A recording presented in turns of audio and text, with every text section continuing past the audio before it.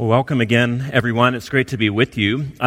If you're new here, visiting today, we've been bouncing around the Gospel of Matthew and taking a look at some of the key components of our mission statement and pulling out some different truths and different aspects of those various words. And this morning is one that I've been looking forward to since I planned this series, and that is gospel.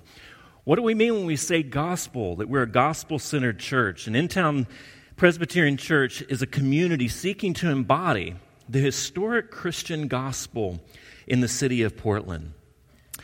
Now, we have been bouncing around, going from chapter 1 to 12 and to 7 and 13 and so forth. And there's some advantages to that because we can kind of pick and choose, but there's some disadvantages in that we kind of have to dive into a particular text without necessarily the context. And context is very important. And this passage that I'm about to read to you is part of a larger package of stories and incidents that drive home the idea over and over that the first shall be last, or for our purposes, winning is for losers. Early part of chapter 9, Jesus, as Richard alluded to, gathers little children to himself to point out that their lowly and humble status has something to do with receiving the kingdom in the right way. And then Jesus has this conversation with the rich young man that comes as a contrast, that he has to undercut this young man's attitude towards self-help salvation to make the point that salvation is all about God and all about grace. And then afterwards, which we'll look at next week, Jesus makes yet another prediction of his coming death, that it will take nothing short of his crucifixion to secure this saving, free grace. All hammering home this very simple but very profound and very difficult point, that the first shall be last and the last first, that the way up is down, that winning is for losers. So with that as background, let me read our gospel reading. This is Matthew chapter 20, verses 1 through 16. For the kingdom of heaven is like a landowner who went out early in the morning to hire workers for his vineyard. He agreed to pay them a denarius for the day and sent them into his vineyard. About 9 in the morning, he went out and saw others standing in the marketplace doing nothing. He told them, "You also go and work in my vineyard, and I will pay you whatever is right." So they went. He went out again about noon and about 3 in the afternoon and did the same thing. About 5 in the afternoon, he went out and found still others standing around. He asked them, "Why have you been standing here all day long doing nothing?" "Because no one has hired us," they answered. He said to them, "You also go and work in my vineyard." When evening came, the owner of the vineyard said to his foreman, "Call the workers and pay them their wages, beginning with the last ones hired and going on to the first." The workers who were hired about 5 in the afternoon came and received a denarius. So when those came who were hired first, they expected to receive more. But each one of them also received a denarius, and when they received it, they began to grumble against the landowner. "Those who were hired last worked only for 1 hour," they said, "and you have made them equal to us, who have borne the burden of the work and the heat of the day." But he answered one of them, "I am not being unfair to you, friend. Didn't you agree to work for a denarius? Take your pay and go. I want to give the one who was hired last the same as I gave you. Don't I have the right to do what I want with my own money? Or are you envious because I am generous? So the last will be first, and the first will be last." This is the gospel of Jesus Christ. Have you ever felt cheated? Well, it's kind of a dumb question. Of course you have. Well, recall that to mind. Recall what it feels like to be cheated. Maybe you are in a group project at work or at school, and you put in as much time as everyone and more than some. And yet, at the end of the project, the person who worked the least gets the same amount of credit that you do. They get the same A that you did. Maybe you've saved up for a new computer, and you've done your homework, and you drop a couple of grand on a new MacBook Pro. And you love it. It's super fast. And then a month later, Apple announces a brand new MacBook Super Pro with mega retina display, and you're bummed. You feel cheated. Or maybe you're the firstborn in your home, and so much more is expected of you than your younger siblings. You were doing dishes when you were 6. You were doing your own laundry when you were 8. You were cutting the grass when you were 10. But your little brother is strategically incompetent as it comes to chores. And he gets out of everything. And he's watching movies at 9 that you weren't allowed to watch when you were 15. I've never heard this in my household. Can't relate. Well, if any of these happen to you, you know how the first few groups of workers in this parable felt. They felt cheated. And in any normal, reasonable system of fairness, they would have a case, right? We can relate to them. But in Matthew 20, Jesus is trying to bug us a little bit. He's trying to get under our skin. He's trying to poke us and provoke us a little bit to finally see that in his kingdom, we're not dealing with a normal system of fairness, of compensation, or of merit. Now, like most parables, the basic story is quite simple. A vintner, in our translation, a farmer, our landowner, is desperate to get his crop of grapes harvested. Maybe the weather is threatening to turn very terrible the next day, or maybe he's waited till the last minute. We don't know. But he's desperate. Whatever the situation, he needs the work done in one day. So at the crack of dawn, he finds his first set of workers. Now, he hires them, promising them a denarius for their trouble. And this is about a day's wage. So let's just call it, for the sake of simplicity, $100. He promises them if they work for him, they'll get $100 at the end of the day. Not a bad deal. So these people work literally from sun up to sundown, right through the heat of the day in the Middle East. It's quite hot. The sun's bearing down. But the picking is not proceeding fast enough. And so at 4 intervals, at 9 a.m., at noon, at 3 p.m., and then as late as 5 p.m., only 1 hour before quitting time, the farmer keeps going and hiring more guys. Now, Matthew purposefully hovers over this last group, the last group of folks that were hired. These are not your eager beavers. These are not the guys that are down at the town square at the crack of dawn, sticking their hand up, waiting to be hired. You know, maybe they slept in. Maybe they weren't all that interested in working. Maybe they'd rather sit in the town square and drink cheap beer and play cards all day. That's their intention, for all we know. But at some point, the farmer is so desperate that he's willing to hire these slackers, these ne'er-do-wells, the ones who are about to pack it in at 5 o'clock and go get some frozen pizza and watch TV for the rest of the night. He's so desperate, he's going to hire these guys. And when he gets to them, he says, "Why have you guys been lazing around all day? What are you doing in this town square all day doing nothing?" And they basically reply, "Well, we don't know. I guess it's because no one's asked us. No one's hired us." In other words, no one looked at these people and said, "I want them on my team. I want them to come and work for me." No one wanted their help. These were the kinds of people that everyone tried not to hire.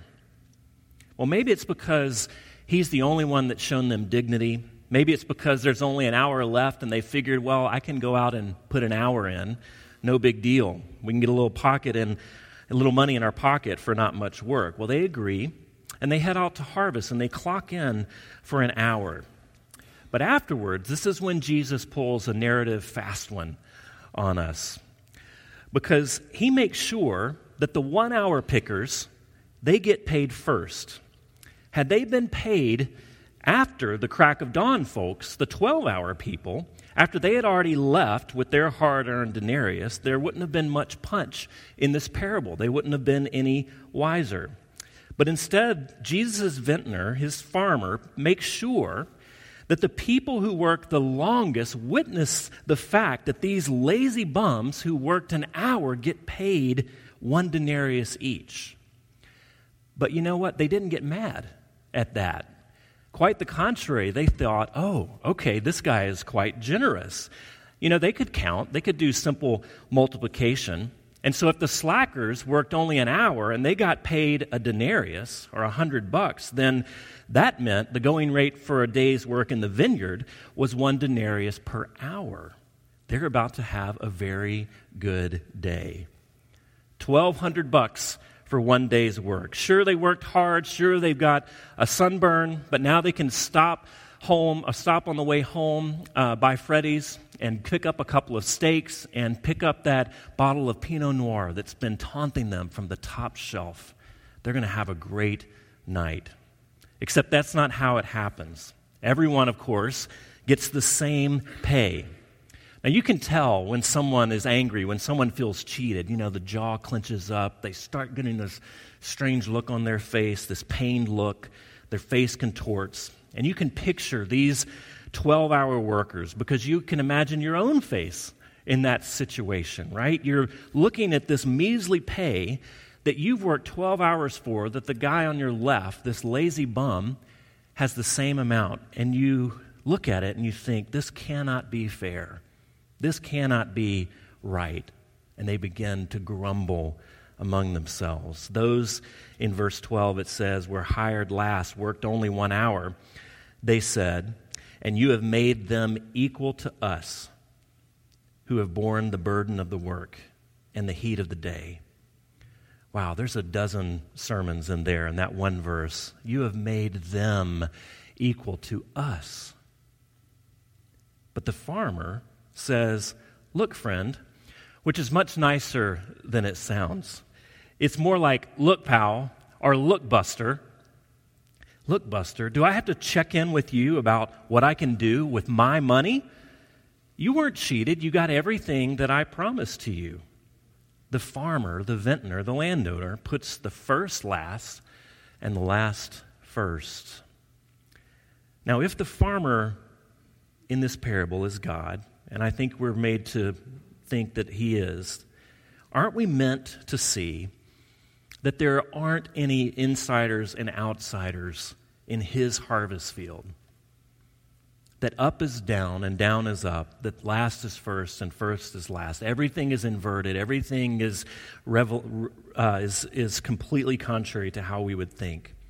Aren't the disciples who are standing there hearing this to conclude that though they've been with Jesus the entire time of his ministry, though they've put in the hours and the blood, sweat, and tears, that doesn't guarantee that they're going to be the favored few in the kingdom for all of eternity?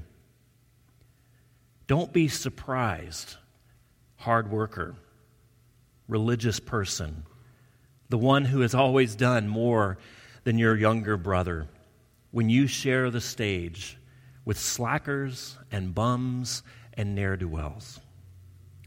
As we've said over and over, God's grace pools at the bottom end of the bell curve. And if you're going to get wet, you have to be willing to swim with those kinds of people. Grace is not the kind of thing that you can earn or store up. It's not something that you can lay claim upon because of your hard work. It's not something that you can look at in your account and compare to someone else's. Because in Jesus, all have the same. Whether you're the missionary who's never missed Sunday school and you know the catechism, or you're the drug addict with track marks on your arm and you keep falling off the wagon, both of you are equally in need of grace. And both of you in Christ are equal recipients of God's grace. But you see, people who have been around the church for a while, they're respectable among us, those who know the gig, those of us with good theology, we can learn and we can grow to assume that we are the special ones. We're God's inner circle. And God says to us, look, pal, look, Buster, that's not the way this works. Because you see, while we're busy doing our accounting and our bookkeeping, comparing our lot to the others and feeling cheated, God, where is he? He's out in the town square, gathering up the slackers and the bums and the ne'er-do-wells and the unemployed and all of those that we look upon and say, how could they be recipients of God's grace? He goes after the very people that everybody else tries to ignore, welcoming them with the same magnanimous love and favor that those of us who played by the rules enjoyed. Writer Robert Farrar Capon says, this parable is about, get this, a grace that works by raising the dead, not by rewarding the rewardable. And it is about a judgment that falls hard only upon those who object to the indiscriminate catholicity of this arrangement. Wow, right? The judgment that falls only upon those who object to the indiscriminate catholicity of this arrangement. That is, everyone gets in by grace, and only by grace. Now, there's one more thing before we move on to just a couple of hopefully relevant takeaways. Who did you identify with in this parable? Who is it most easy to feel what they were feeling? Wasn't it the 12-hour workers? Didn't you automatically feel cheated as they were cheated? Didn't you feel their sense of loss? Didn't you feel their pain? Didn't you identify with the folks that were hired at the crack of dawn and had put in their work? Maybe you didn't, but I sure did. You read this passage, and it's so easy to step into their shoes. But who told you, who told me that we were the ones working for 12 hours? How do you know that your work totals 12 hours and not the measly 1 or half hour or 15 minutes worth of good labor? The wonderful preacher Barbara Brown Taylor imagines that in the parable, when the farmer improbably hands the 1-hour pickers a whole day's wage, that there must have been hoots of laughter with some, high fives. They couldn't believe their luck. When they get that denarius for 1 hour work, their day has been made, and they're laughing, and probably laughing when the other person who's worked 12 hours gets the same thing. They're in a huddle high-fiving one another. Isn't it an indictment, if you are like me, that we identified with the indignation of the 12-hour workers and not with the laughter of the 1-hour worker?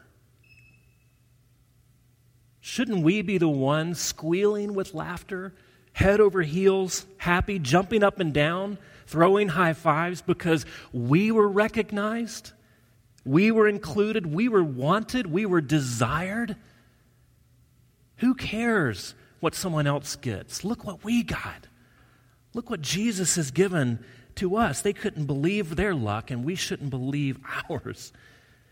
Isn't Jesus saying that the one who really understands grace won't feel gypped by being lumped in with all the other sad sacks, but astonished that we were included at all?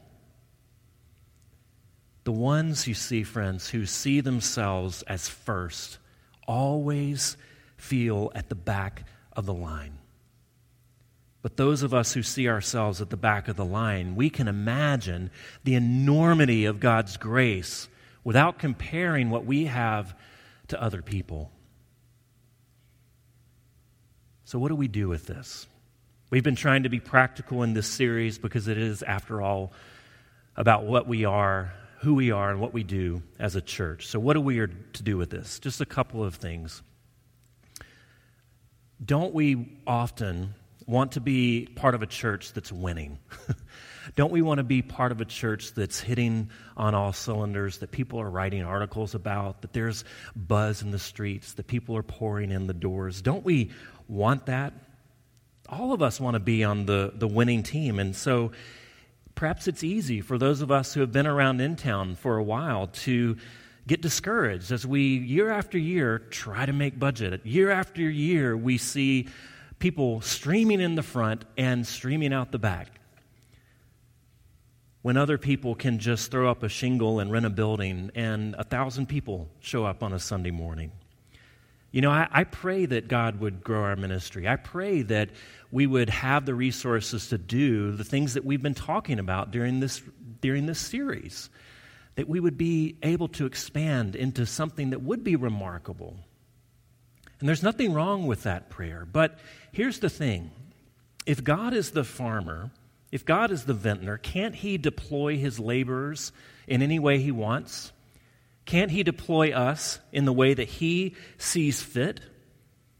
Even if we're the 1-hour workers and our harvest isn't all that impressive, couldn't we still believe that God is at work in our midst and what he is doing in our tiny little church is important and it's vital?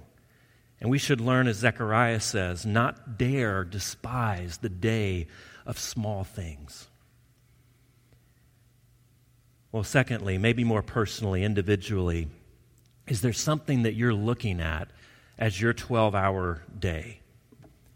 Something you use to separate yourself from the hoi polloi. Maybe there's someone in your community group and they're just not quite as socially dexterous as you. And they kind of get on your nerves. They don't follow the study as quickly. They don't add as much to the conversation as you do. And you get frustrated. Or maybe it's the church down the street. Maybe it's the person in the pew next to you, and their theology just doesn't quite measure up to yours. Or it could be something a little bit more closely analogous with this parable. And here's where maybe I bug you, I provoke you, I get under your skin a little bit. Because maybe you're thinking, well, you know what? I've worked hard for what I've gotten in life. There's no free ride for me. And so maybe you find yourself at times looking down on those on unemployment, those who are getting a welfare check, those who are getting the free health care subsidies that you were promised that you don't get and they get. Maybe those that are on the corner of the street with cardboard signs that you try to avoid eye contact when you pull up right next to them, and you think, those people. Well, isn't Jesus telling us in this parable that we are those people, whatever those represents in your mind? Aren't we those people? We were the ones that needed a handout and a hand up. We were the ones, in fact, who needed the death of Jesus himself to get in. We are the 1-hour people. But friends, here's the hope and here's the good news, is that Jesus didn't simply call the outsider, but he became an outsider. He was crucified outside the city between two thieves, and it took his death to bring you in. And yet, he willingly went to the cross to do it, to bring us slackers, us 1-hour workers in. He became an outsider so that you can become an insider. He took his place on the trash heap so that you can take your place on his throne. You see, we're fond of saying that we don't measure up to God's standards, and of course that's true, but maybe we should consider that sometimes God doesn't measure up to ours. You see, he's far too forgiving. He's far too profligate, far too liberal with his love, and so we tame him. We tame his grace. We tame his love.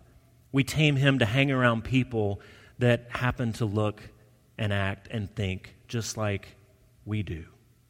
And we get antsy when someone who doesn't look like us, who doesn't think like us, gets the same grace that we do.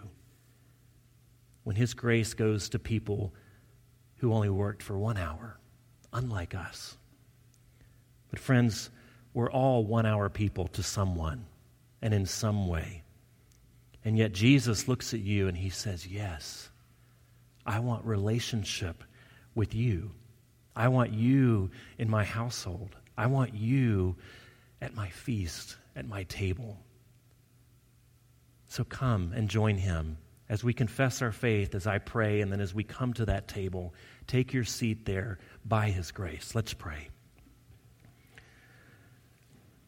Lord Jesus, I pray that you would, if necessary, grab us by the lapels and shake us, wrestle down our pride and our self-assurance, wrestle down all of those ways that we try to set ourselves up as number one, whether we do that individually, whether we do that in our household, at school, at work, whether we do that as a church, where we feel like we are first. Lord, help us to remember that you came for the lost and the last and the least. And Lord, let us rejoice over that. As we confess our faith, would you equip us to walk into this next week as the last, as the least, as the lost that you have gathered. And let us come to this table and be fed and nourished. We pray in Jesus' name. Amen.